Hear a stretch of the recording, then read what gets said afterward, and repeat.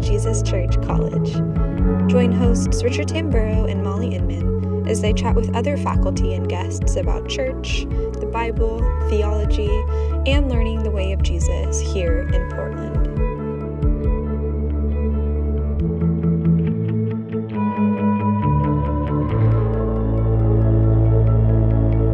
Happy Christmas! This is the last of our Advent podcasts, and it's all about joy. Welcome to the podcast. Yuletide felicitations to you all. It is Christmas time. It's the last of our Advent podcasts, and it's on joy. And we always release them on a Friday, which is Christmas Day, which means I'm imagining lots of you will be listening to this after Christmas Day, not on Christmas Day, which means Christmas is over. Which is always a nostalgic feeling of like, I'm excited for the new year, but I'm sad Christmas Day is over. The weird in between. Yes. Yeah. That's interesting, actually, talking about joy. And it's like, if it's a few days after Christmas, you might be, I don't know, feel a little sick from eating too much chocolate. And coming down from. Yeah. But to our favorite followers who are listening on Christmas Day, Merry Christmas. Yes. But the whole point, and we've talked about this so much every time we've talked about Advent, is it's not like a little bubble and then it's back to normal, but it's supposed to reshape. So this could be a good challenge. That's a good word. To discover the joy in the run up to Christmas and then to keep a hold of it after Christmas. That's the challenge here. Yeah, absolutely. But we wanted to start with there's a kind of joy that we don't want to talk about today. And it's interesting because this time of year, joy is a big theme of Christmas, right? But joy is a big theme for lots of people culturally. Mm-hmm. You know, you get maybe some time off work, you buy loads of treats, you kind of pamper yourself, you spend more time with friends, that stuff that generally, if we can invest in I want to make my circumstances better, that we do, and then we kind of feel, happy and cheerful and, and it's a sort of, it can be quite fleeting, which is why the come down is a bit I feel a bit depressed or something. Right. But we're talking about the biblical version of joy, which is not just, when it's all going amazingly, when the land is flowing with milk and honey, you can be really happy. Mm-hmm. And so it's an interesting contrast, because this is a really good time of the year to circumstances really engage our joy radar, or whatever, happiness radar or something. But it can do it in the wrong way. It's really easy to be Christmas was filled with so much joy, and then you can be well, was it filled with biblical joy or just circumstantial happiness? So it's an interesting one. I think it's okay to experience circumstantial happiness. Yeah. But I think the caveat is recognizing that circumstantial happiness is just that. It's rooted in circumstances. So when circumstances no longer present themselves to be filled with ideal optimism, things going your way, et cetera, what we have on offer is something that transcends circumstances. Right. But they relate. Right? Mm-hmm. If you had a really amazing day and you were really happy, I wouldn't be, that's not joy. Right. No, it is joy. Right.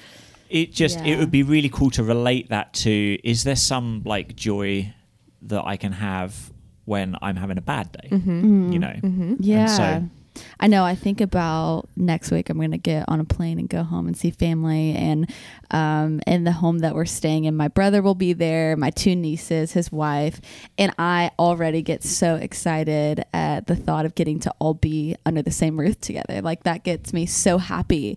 And then I immediately think about how I only get that for 2 weeks. I'm going to come home and I'm going to be so bummed about that. And so I think that's an example of when we root our joy in circumstances, what you're saying, it's temporary. But I think for me, when I think on that, it does in some sense connect me or make me rethink my foundation of thinking about the post-Christmas of being back in Portland away from all of my family and thinking about okay, well, what am I going to do about that? And having to remind my soul that I can still have joy in knowing that I was called out here for a reason. God's reshaping and broadening my understanding of family. And so I think we can even see the circumstantial happiness as a springboard in some sense to have a think on what's the foundation, what's the source of my joy. Yeah, absolutely. Because at bottom, we can imagine like, okay, Mary and Joseph, they've just managed to get Jesus to sleep and some shepherds rock up. Like we were told there was great joy, Yeah.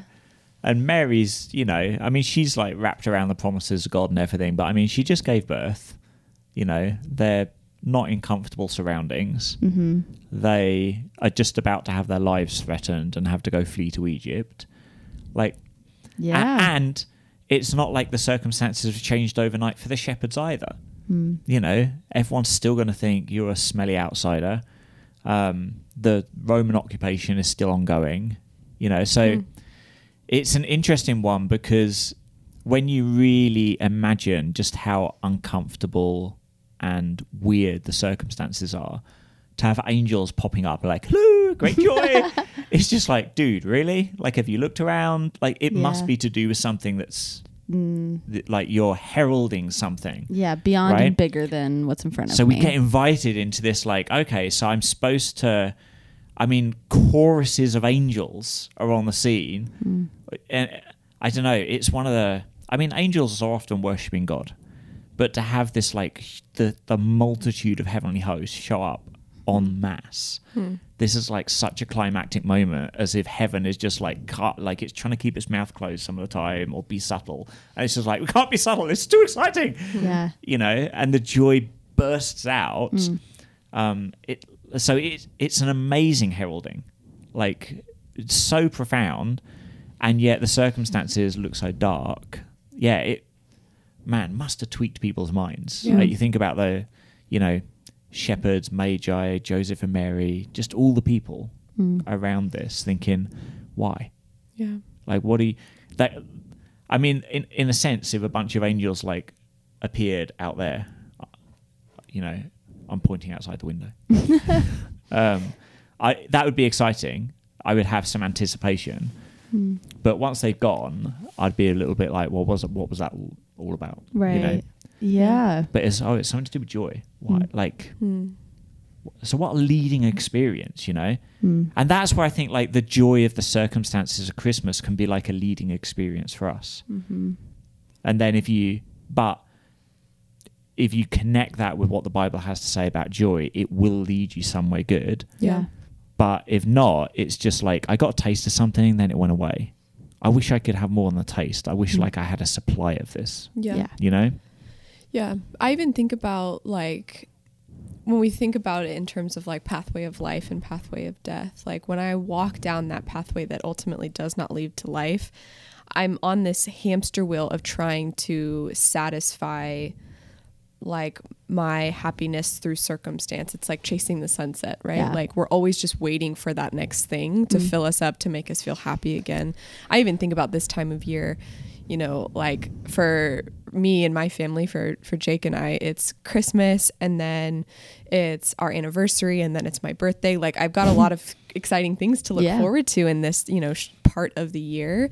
But if I were to, hinge my joy on the circumstances of just waiting for the next best thing, ultimately those things are going to die off, and I'm going to be left on a pathway chasing something that will ultimately never fulfill me. Right. Yeah. And so it asks our heart the question of like, do you want to keep running down that pathway of death? Because even if you get filled up for a moment, it's always fleeting. It's always going to pass by, and you're always going to be looking for, the weekend. You're always going to be looking for vacation. You're always going to be looking for next Christmas, etc. And it's not a pathway that leads to life ultimately. Yeah, I had a professor in college that sums up exactly what you're talking about, and he would call it parenthetical living. And there was always this class at the beginning of the semester where he would warn his students, because he would see it year after year, the students who would live from like test to test of like, I just got to get through this exam. I just got to get through this exam to get to Christmas break, to get to Thanksgiving break. And he describes it in a really helpful way of living in a parentheses. Like, I just move from thing to thing. And that is a way of life that I think you look back on and you're like, man, I didn't enjoy. Like, I didn't enter into the gift that the hard nights of studying had to offer me. I didn't enter into maybe some of the hardship. And so I think when we're talking about this biblical joy, it pushes back against that way of living. And I think that that metaphor of like on a hamster wheel like resonates with me. That is a scary feeling of feeling stuck and like you're so deep or you're going so fast on that hamster wheel, you don't know how to get off. And so I think it could be helpful to talk about like what helps us get off of that, what helps us move away from circumstantial happiness to biblical joy. And I think one of the first things I think of is perspective. I think when I sit down with people who have experienced the hard knocks of life and yet they radiate this like soul level, consistent, persevering joy, it is because of their perspective is one that says, I just know that this doesn't have the last word. Like I am here and I'm fully present to all of the emotion and reality of my situation, but a day is coming when all of this will be righted. And so I think perspective could be one of those things that helps us get off the hamster wheel and push back against that parenthetical way of living. But it's a special type of perspective. I mean, this really connects. I was thinking, Molly, you talk about like Christmas, boom, birthday, boom, anniversary. And like you look excited now, like anticipating that. And so there's a kind of joy in anticipation. And so the perspective we're talking about is not like ignore your circumstances or ignore reality or ignore your pain or suffering or things like that. But if there's a good thing coming and you know it's going to like it, if you were like, well, people might celebrate my birthday, I don't know, we'll have to wait and see, I've had some really bad ones, then there wouldn't be any joy. You'd be kind of waiting, questioning, like, okay, I hope like I'm going to get some joy, but I don't know yet. But hopefully your family have not been that mean to you. So you probably do have like this joy of anticipation because you know something about reality and that's the perspective, right? And so, but it's an interesting one because, I mean, we've all experienced times we've anticipated something and you can, I mean, think about it, you can have like a really intense week at work or something like that. All of the dynamics of you working can be the same. But when you add this layer of like, but this isn't the whole story, all of a sudden, like you're a bit stronger. Some stuff gets a bit easier or you can push through and persevere. It's just so interesting how it can change things. Yeah, absolutely. I think even like the biblical word that pushes us into perspective is this idea of repentance. And we often associate repentance with confession. And there's an element to that. But like that word, when you unpack it in its depths, is to change your mind, to orient yourself into a new way of life. And this is a silly example, but an area of my life that was changed just based on thinking differently about it was Valentine's Day. So Shelby knows, like, Valentine's Day is actually one of my favorite holidays, which seems so stupid. I love this about you. But it actually has a lot to do with a moment in time where God, like, so graciously offered me a new way to think about this holiday. And so there was a season of my life that getting married was, like, a very deep desire of mine. And it was around, actually, January where I was absolutely dreading Valentine's Day. And, you know, people joke it's like National Singles Awareness Day or whatever. And so the culture almost trained me to dread this day. And I just remember having a quiet time with Jesus and where he offered me a new perspective of like, okay, what if this was actually a holiday where you celebrated the ones that you loved? Like, you just shift the way you think about this holiday. Sure, culture says you have to be with a romantic partner or your isolation and your singleness and your loneliness gets exposed. But what if this was a day that you dedicated each year to celebrating the ones you loved? And that was like no, was I still single on that Valentine's Day? Absolutely. But the way in which I engaged with Valentine's Day shifted, my mind shifted, my heart posture shifted. I ended up going to the store and bought like a bunch of red roses and handed red roses out to all of my friends, wrote them sweet notes. I just took advantage of the fact that day could, you know, my perspective on that day could change. And that was my favorite holiday. And now, you know, I've been married for almost 4 years. Like, sure, there's an element of like excitement around celebrating it with my husband, but even more than that, I just love celebrating the people that I love on that day, all because God invited me to change perspective. So that may seem like a silly example, but it's what comes to mind for me when I think about like repentance, changing your mind, offering new perspective that helps you persevere in like living through maybe the same circumstances, but with a new way of posturing yourself. Yeah. Yep. It's a great example, and the silly examples are always the best. Yeah, so sure. I love it. Yeah, in a weird way, it reminds me of the kind of, I don't know, such radical switching in how you view something, right? It makes me think of the children of Israel leaving Egypt. And so, in a weird way. It's a tenuous connection, but it made me think of it. Ignore the connection. It's just a good biblical example. Yeah. But they escape from Egypt and then they find themselves in a desert. And it's not all like amazing. It's really hard. In fact, like a little bit later on, Moses is up the mountain and they're like looking around, be like, man, we were better off in Egypt. This desert stinks. We want to go back. So circumstances were not good. But in the moment when they had like the most profound perspective, like God was rescuing them. He like got them across the Red Sea and they arrive at the other side and like, man, God's just like saved us and promised to give us a future. And then you get all this outpouring of joy, like Miriam's beautiful song. And, you know, if you were just like roaming like some other desert nomad and you came upon them, I mean, it'd be millions of people, so it'd be quite bizarre, but you know, you rock up and you're like, what are you all singing about? Oh, we're in the desert. Like, are you nuts? Like, why are you so happy about this? You know, it's just so interesting how we can tell one story about the same set of circumstances and be bummed out, which they did later on, or tell a different story over it and it can come to life. We see it in that different perspective, like you say. Yeah. And listening to you guys in both of these examples, it's giving me greater understanding for that line in scripture where it says, the joy of the Lord is my strength.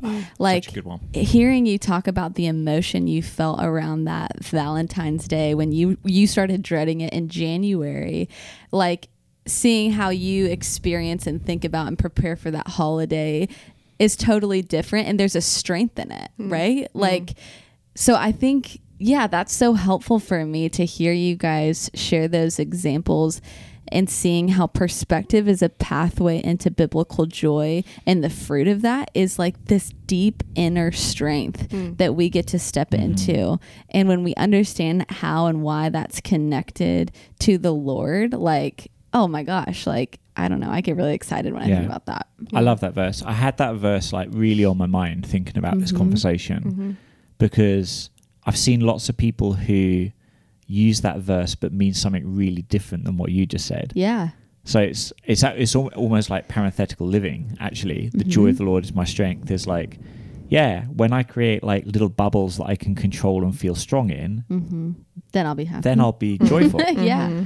And so the aim, if you're going to be joyful, is to like be as strong as you can, or if you want to be strong, create bubbles of joy. You know, retreat. Right. And actually, like that, the joy of the Lord is your strength was proclaimed over God's people in the context of them going to war. Yes. Right? In the midst of the trial. If you want to fight well against the challenges that are coming your way, if you want to be prepared and able, like what you're going to need is joy. Yes. Which sounds really weird until you're like, well, where's the joy come from? What am I connecting to give me joy? And then like it plays out like, oh, so if this joy is rooted in like the future and God's promises, I need faith. I need hope. Yes. I need, you know.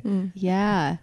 And they're all things you're just mentioning. Totally. And I think like another, if we want to get practical, I think we can bring in the idea here because I think it connects with joy. Is like sometimes you might hear the word or the phrase worship as a weapon, like worship being this thing that we can step into, lean into, proclaim with our voices, and it actually is a weapon against hopelessness. It fights and it pushes back against how circumstantial our perspective can be. And so I think that, perspective and worship are these things that we can really practically on a day-to-day basis enter into, so that joy of the Lord isn't this like abstract thing we hope we come by, but that we can actually step into really practically.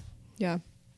I think that's so good. I think making it practical is because I think it's so easy in the church to be like, okay, well, the joy of the Lord is your strength. And you walk away going, okay, so do I just say that when I'm not feeling happy? But actually like paving forward a pathway of what it looks like to take root and to take up the joy of the Lord as your strength. Yeah. And I think perspective is like that the key that unlocks all of this. Yeah. And what you're saying is so important, because this isn't us saying just deny how you really feel. Sure. Like just ignore all of the pain and the frustration of your circumstances. And this is something that's actually been a theme in these Advent podcasts, is like holding the tension, right? There's a bit of a both and when we talk about all of these things.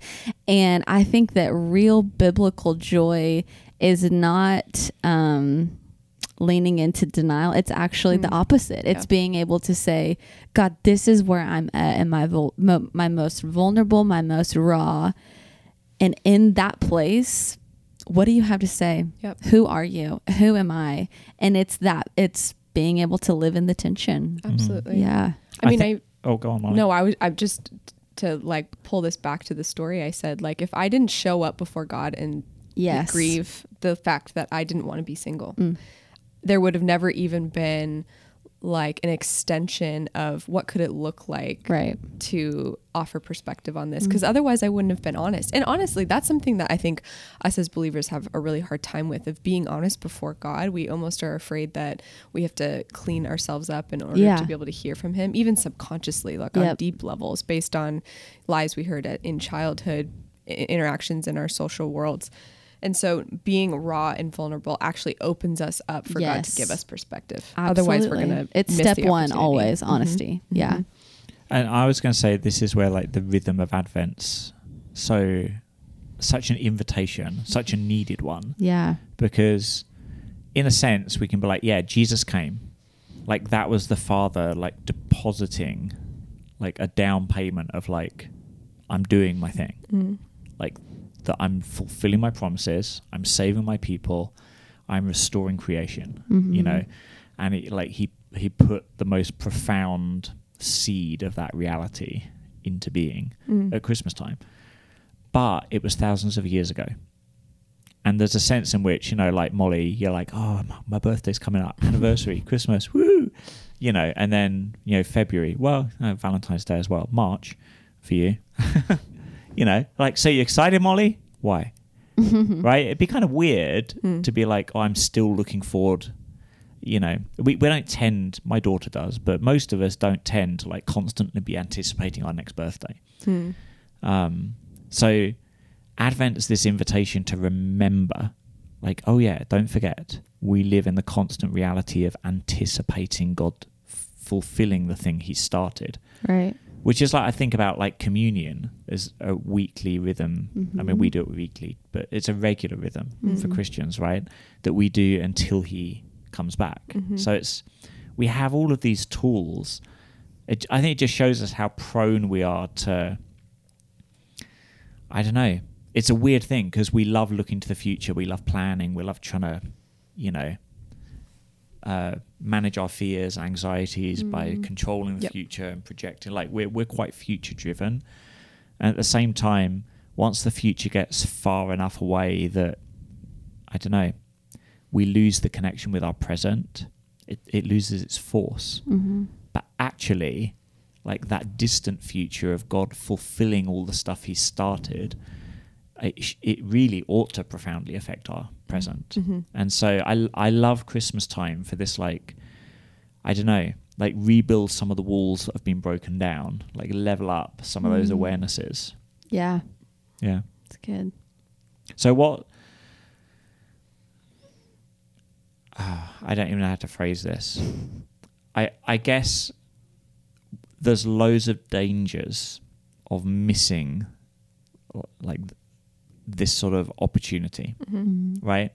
For Christmas to like, for you actually to be like, oh, I'm kind of on a downer in January. So like, what do you think, like in really practical terms, like what gets in the way? How do you deal with things that can distract you from, like you were saying, I love saying about this like honesty and space to like really hear what God wants to say, because there's so much noise in this season as well. So it's like a mega opportunity, it's awesome opportunity, but also there's so much crud thrown at it. It's really hard. Yeah. So what have you learned about, you know, just, I don't know, tuning out some of the stuff that really is not just a distraction or that doesn't matter as much, but it might actually like damage the good thing God wants to do? One of the things that's coming to mind for me, and it's stuff we've already said, I think first, be honest. Like, be honest with where you're at. And then another really practical thing is, like, who am I doing life with? It's really important for me, if I'm feeling or experiencing a certain thing, like, it's really easy for me to stay in my head, like, to just process with myself. And that's not always super helpful. And so I think a practical thing that helps me enter into healthy perspective, to grab hold of what's real, what's the truest truth, is to make sure I'm doing life with people. Like Molly and I are in a community group. She's one of those people for me where sometimes it's just so helpful to be like, this is what I'm experiencing. Can you help me understand that? Like, can you help me get clear on like what is true and like what I just need to let go of? Yeah. Like that to me it's really important to make sure you're not doing life and you're not on this journey in isolation. Yeah. Because I think in some ways we think that's the safer, easier option, and maybe it is in the temporary, but in the long term, it's pretty damaging. Yeah. Yeah. Yeah, that's so good. I think community was actually what came to mind for me too. And it has to do with that honesty, like being honest before God, hard. Being honest before people, also really hard. Like I think about the way I'm wired, and like Shelby mentioned, being in community group together, it's been so helpful because and this is a vulnerability that I had to like practice in, of like letting Shelby know not just the good parts of me, but the bad parts of me, so that she can speak in. And like, she knows this about me. I'm quick to make assumptions. So she can help hold me accountable to those things, because assumptions of mine actually lead to poor perspective. So she can help me speak in and say like, well, what did they say when you felt this? Or, you know, offer some of that perspective, fill in the gaps that I'm not able to fill in myself. I think is really helpful. So I agree 100%. Like, have people around you that are naturally going to have different perspective than you. So like, we're going to be the body of Christ in that way. We're going to be different parts of the body, hands, feet, etc., to be able to offer that perspective that we don't have in our limited sphere. Totally. I think too, and this might be a shameless plug, but in the beginning of the year, we are going to, on the House of Learning podcast, and hopefully as like a Westside Church collective, going to be practicing the prayer of examine. And the prayer of examine is just a really helpful pathway to be able to invite God into our perspective that we hold, even if it's limited or even if it's off, to ask him to shed light on our emotions, on what we felt during our year, our day, our week, etc. And so we're going to be offering that as a House of Learning podcast special at the beginning of the year. We had one last year at the beginning of 2020, doing another one at the beginning of 2021. I just think that that's a really helpful practice to invite God into offering perspective on your circumstances. Yeah. I was going to say something about that sort of inviting in as well. Like, I think for loads of us, Christmas can be that time when we're like, we just want to shut the world out. Like, I'm going to have a few days off from work and I'm just going to tune it out. And I don't know, like I can ignore the bills that come in the mail. I can ignore, you know, just all the stuff, and put up walls to reality to make myself feel safe again. And the problem is if we do that, and it's something that culturally this season, the consumerism, the like escape to a really sort of rose-tinted version of reality style Christmas film, you know, there's just like lots about this season that's like this. Then we hit January and it hits us like a ton of bricks. And we're not sad just because we lost our bubble, but because reality hits us like a ton of bricks. Because Christmas, I think, woven into it is an expectation that it'll be different next year. And then, but if you just put everything down and walk away from it, like it's not going to be transformed. So it's kind of like this honest, and I love like community, having people actually like talking about life. Yeah. Not just like, let's watch Die Hard. Although totally you should do that as well. And it's okay to have like space and rest and breathe and do fun stuff. I mean, it's really similar to a conversation about Sabbath, right? If your Sabbath is just like, oh yeah, I'm just going to watch Friends all day. It's like, well, great. You'll recover a bit in some ways. But not at the soul level. Yeah, but your next week will still be it won't be transformed. Right. Right? And so like I think there's an encouragement in the midst of the Christmas season to like allow the joy to permeate beyond just the bubble of the few days of like all the goofy, fun, Christmassy stuff. Like actually, and that's where the prayer of Examine can be really helpful to, in the midst of like a safer zone, to pull in like, okay, I want to pick up next year. I want to pick up my work and my parenting and my, you know, all the challenges, but differently. And so, and that's where you can have that intention. And there's probably 1,000 self-help books that say similar stuff. The Christian distinctive is God might tell you something true, which gives you a perspective, which, you know, you may have known about it, you may have heard about it, you might have even told other people about it. But when God speaks it to you, it's like a chorus of angels changing reality in front of your eyes. That's how perspective like gets altered. You know, you can go wrestling and studying the scriptures and all that stuff. It provides the fodder for God to reveal himself. And that's what you need. Like, you need God to reveal himself, but you need him to reveal himself in a way that you're like, oh, you inhabit my life, my world, not just my bubble. I don't just find you when I retreat. You're here with me. And then I can have that like, all right, let's strap on the armor and go out to war in January. Like, I'm ready.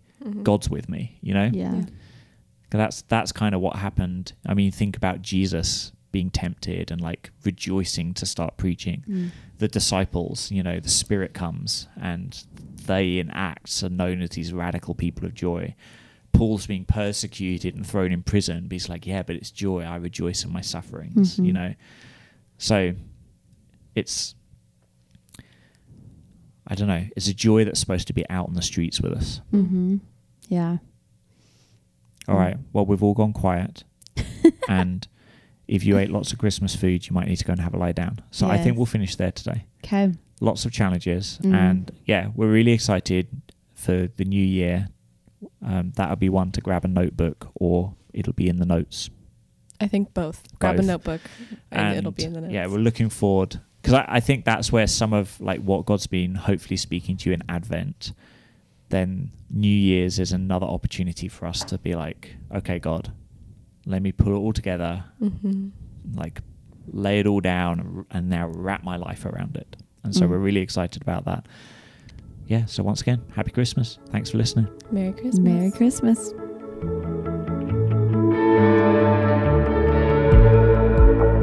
Thanks for listening to this episode of the House of Learning podcast. This podcast is produced by At Jesus Church College, based at Westside at Jesus Church in Portland, Oregon. AJC College trains and mobilizes the next generation of kingdom leaders through an accredited 4-year degree in biblical studies with an emphasis on leadership and formation. We combine classroom learning with mentoring and ministry apprenticeship, for a third of the cost of traditional college. To find out more, go to ajccollege.org or follow us on Instagram to find out if this is where God could be calling you to explore your calling. If you've enjoyed this episode, please leave us a review, subscribe, and share it with someone. And if you have a question you'd like us to chat about, please let us know. You can email us at podcast@ajccollege.org. If you can, send us a 20-second audio recording saying who you are and where you're from, along with your question, and we'd love to include it in a future episode.